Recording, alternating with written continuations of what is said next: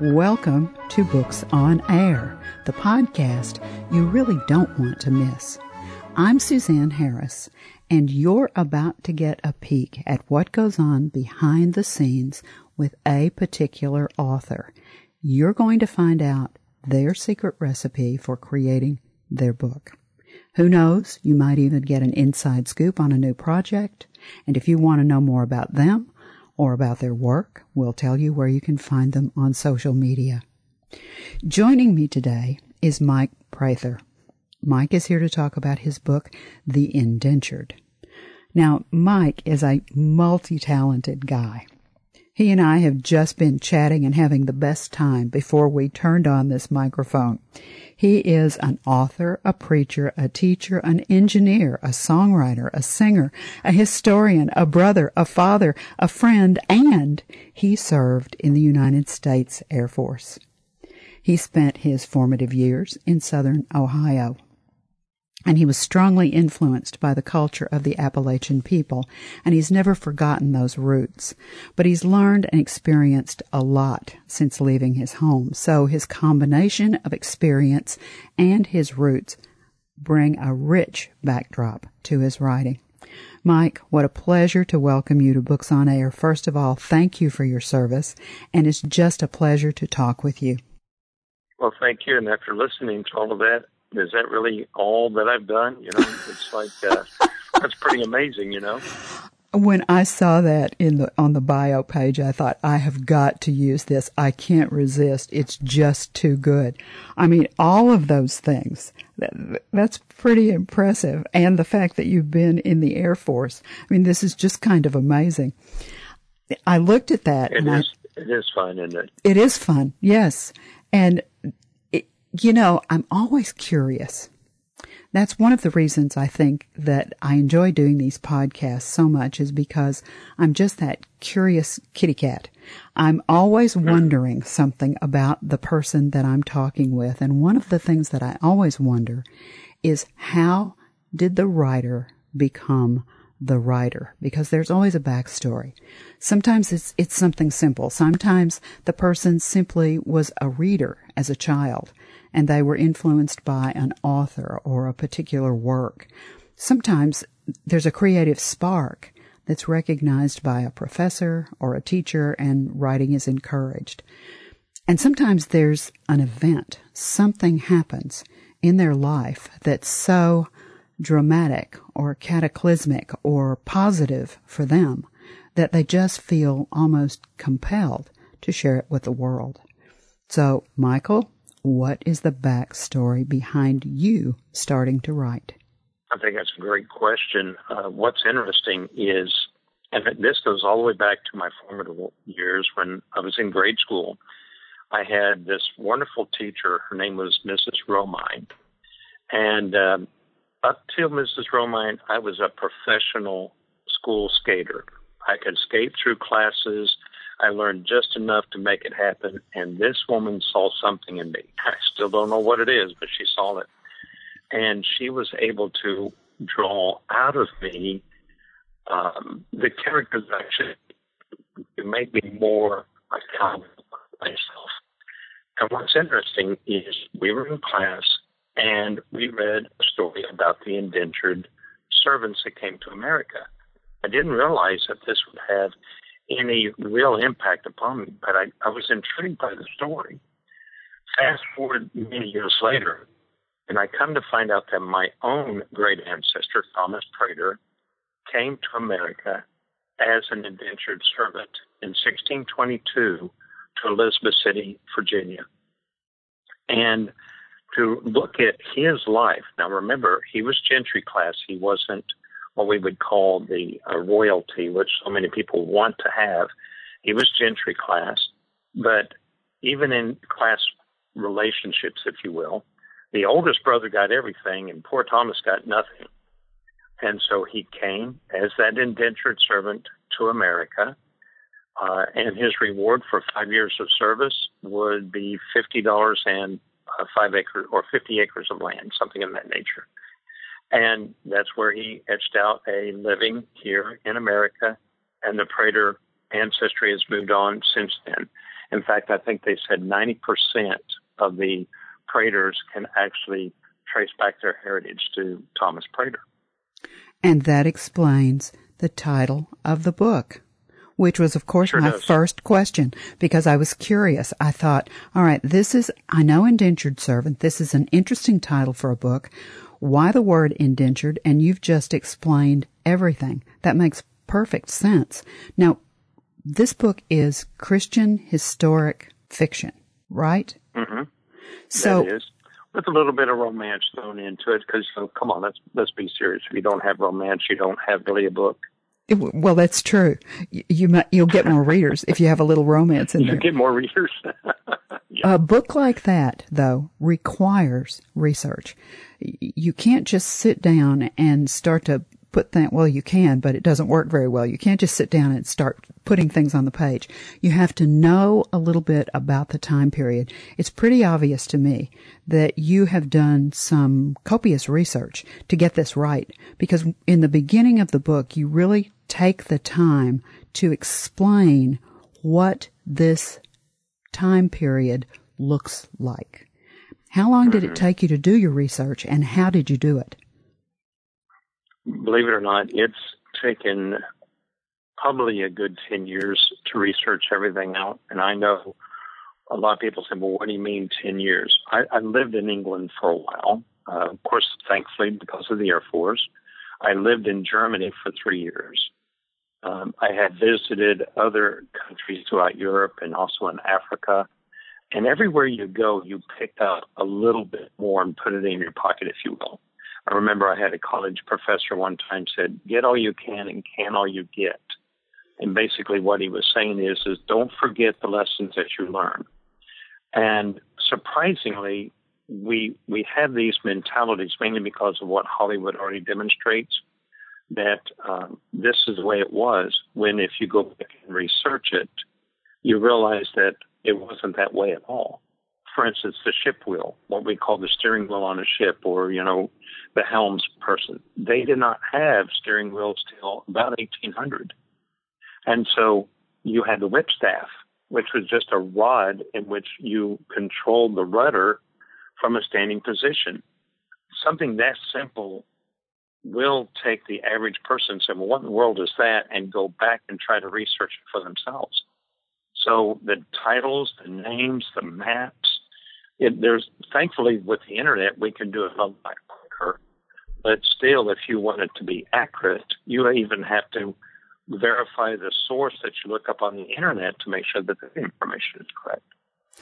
Now, did you include a little of your Prather family history in this book? Originally, I was going to put that in there, and in fact, I had used the name Prater in the book, and I had that.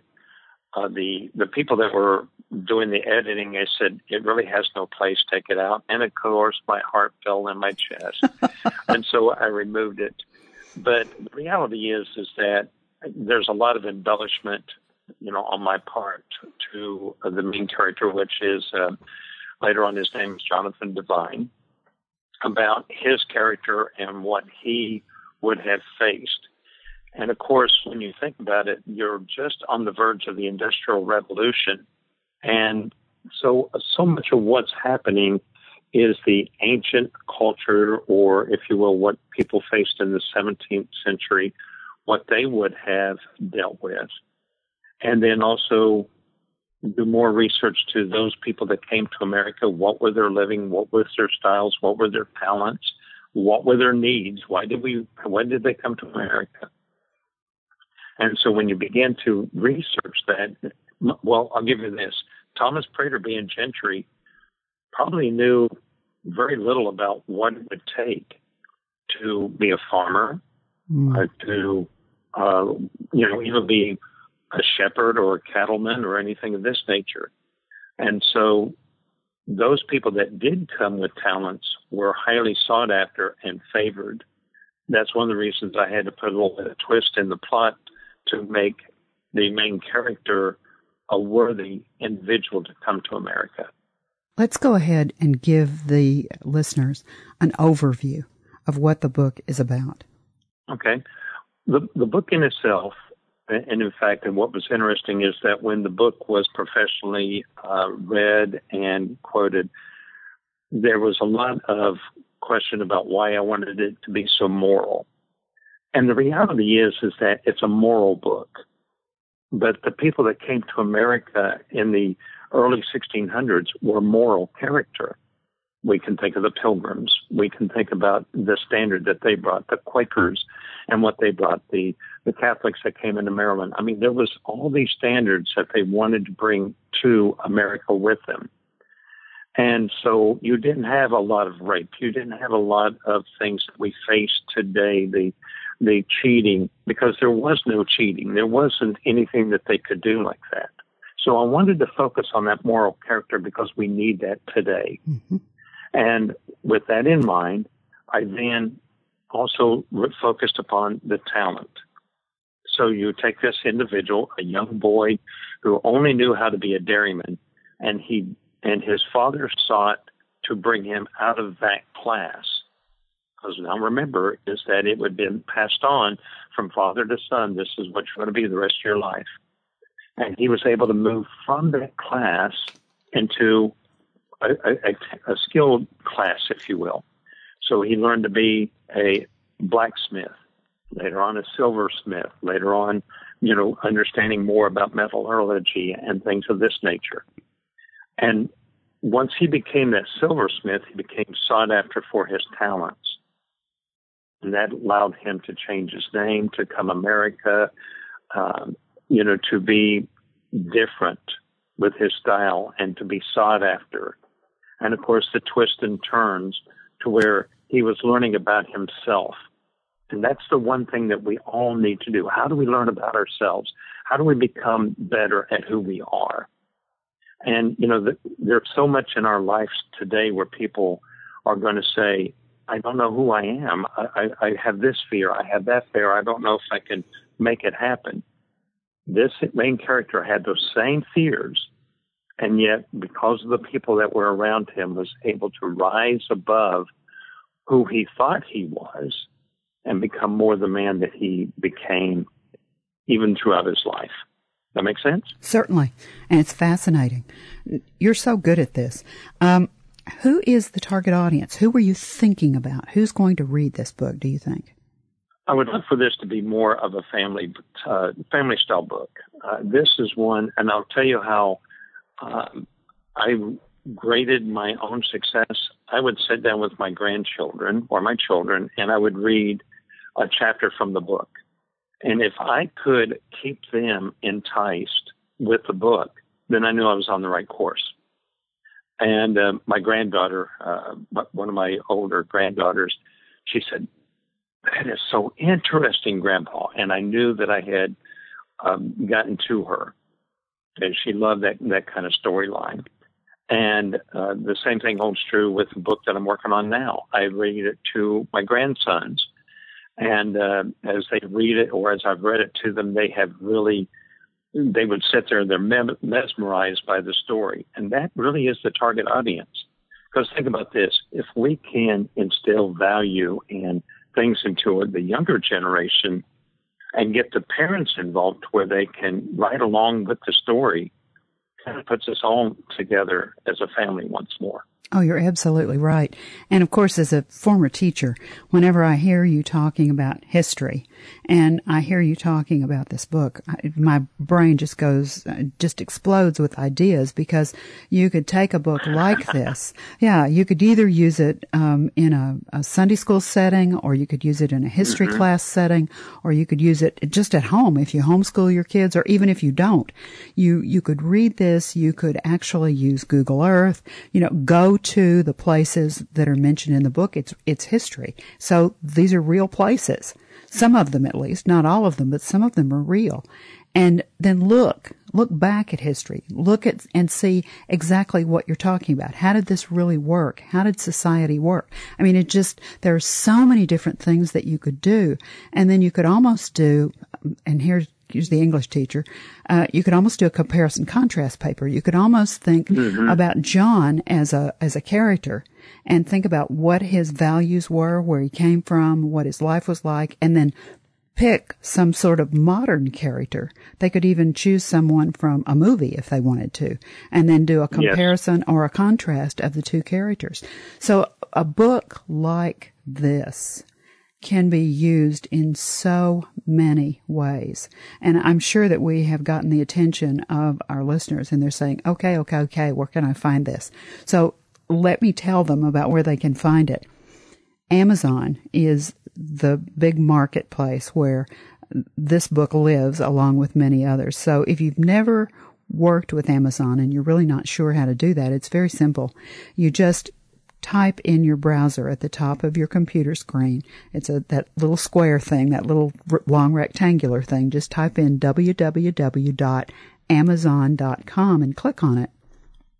And it brings you to the Amazon homepage. Now, when you get to their homepage, you'll find another search feature. There's a really big, long, sort of a light gray, empty box that you can type in the name of the book and the author. Now, let me give that to you and let me spell it for you. The name of the book is The Indentured, and it's spelled INDENTURED by Mike, M-I-K-E, Prater, P-R-A-T-E-R. If you type that into the search feature and click on it, the book comes right up. And if you look in the upper right-hand corner, you'll see a representation of the cover. And in the upper right-hand corner, you see the words, "Look Inside." If you've never been to one of these sites, you don't even know what that means. If you just click on that, the book opens electronically.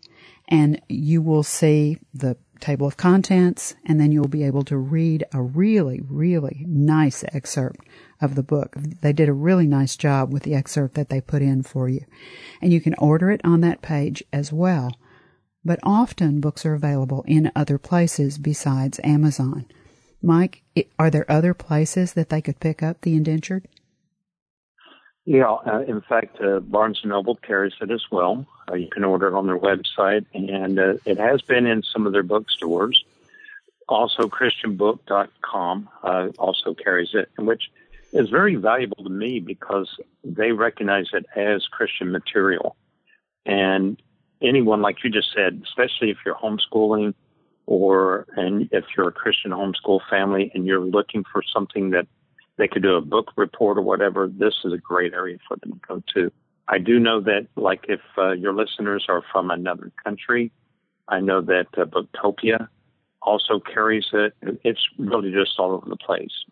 Kobo has it, as well as you can download the audio version through Google Play Books. The book is well written. I'm not just saying that to flatter you. The book is very well written. When you first begin to read the first page, you immediately, because of your skill with prose, I immediately fall into the 17th century, and there I am with John. And I'm sort of looking around, and you've given me so many details about especially the ways that the society works and what's going on. You've really done a wonderful, wonderful job with the book. Thank you. Now, you have a website. Very simply, it's www.michaelprater.com. And if you go to michaelprater.com, even if you just put it in the search bar, it'll come straight up. And that is actually managed by the company that I went through, Westbow Press. And they've done a great job as well. And anything I ask of them, if they want to tweak it or whatever, and this is the way it came immediately from them as soon as I pushed the book out.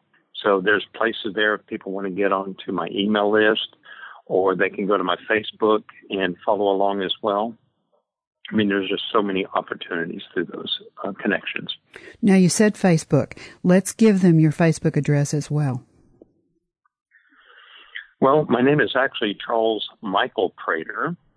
And a lot of people say, why don't I use the name Charles? And, when I'm writing, am I ashamed of it? The answer is no. My father's name is Charles Raymond Prater. I'm Charles Michael Prater. My son is Charles Anthony Prater. My grandson is Charles Julian Prater. So we've all agreed that we would use our middle names, except for Dad, who's, of course, gone home to be with the Lord. Instead of being Charles I, Charles II, Charles III, and Charles IV. And what's funny is my grandson is already telling me, he says, now, when I get married, Grandpa, we're coming up with a name for the next Charles. I said, okay, whatever works for you. But if you look on the Facebook, of course, the capture is charles.m.prater. You've also got a really exciting new project that's in the fingers crossed stages of work. Mm-hmm. Tell me about this screenplay that you may be writing. So it's been approached to me by a couple of different individuals, different companies, to turn this book into a screenplay. Now, like anything else, it's a gamble. You can put a lot of effort, a lot of work into it, and it goes nowhere, but it's an acceptable gamble. And so looking to change this over to a screenplay, which means editing my own work, which is very difficult to do because as far as I'm concerned, everything is important, but editing it to where that it's not a 15-hour drama, but instead having excerpts. So the writers or the producers that are interested in the book have either thought about using it as a TV series or make it into a movie. So what I'm doing right now is working on the screenplays, and once they're copyrighted, I want to turn it over to them. So once again, it is a challenge to try to get everything corrected, but kind of exciting. Oh, I am just thrilled for you. That is just such exciting news. Please keep me in the loop and let me know what's happening with this. I mean, I just think this is so exciting. Mike, when the listener becomes a reader and they purchase a copy of the book and they sit down and they either read it themselves or they share it with their family or share it with someone else, and when they finish the book, turn that last page, read it for the very last time, and close the cover either electronically or physically, what do you want them to take away from the book? That it's really just a good story, or is there another message that you'd like to leave with the listener/reader? That's a very good question. And one of the things that I wanted with this book more than anything was never to give up hope. And when you think about it, everything that we see, especially in this world today, is almost a hopelessness. Wherever you take a look at our world, everyone is thinking that I have nothing else to live for, therefore I might as well just go ahead and stop life. But that's not been the mentality of people that came to this country from the beginning. Those that came here looked for opportunity, and people still come to the American shores for opportunity. They are hoping to find just that little bit of success that can come their way. And by God's grace, those that have come to our country have found that. Not everyone has become rich, but everyone has found the joy of freedom. And more than anything, that's what we want to see, is the new beginnings, the new start, and to embrace the hope that I hope everyone can enjoy in this world. And right now, Mike, that is such an important message. We all need hope. We're in the middle of something that none of us ever expected to be in the middle of, and many people are losing hope. So thank you for giving us that very positive message.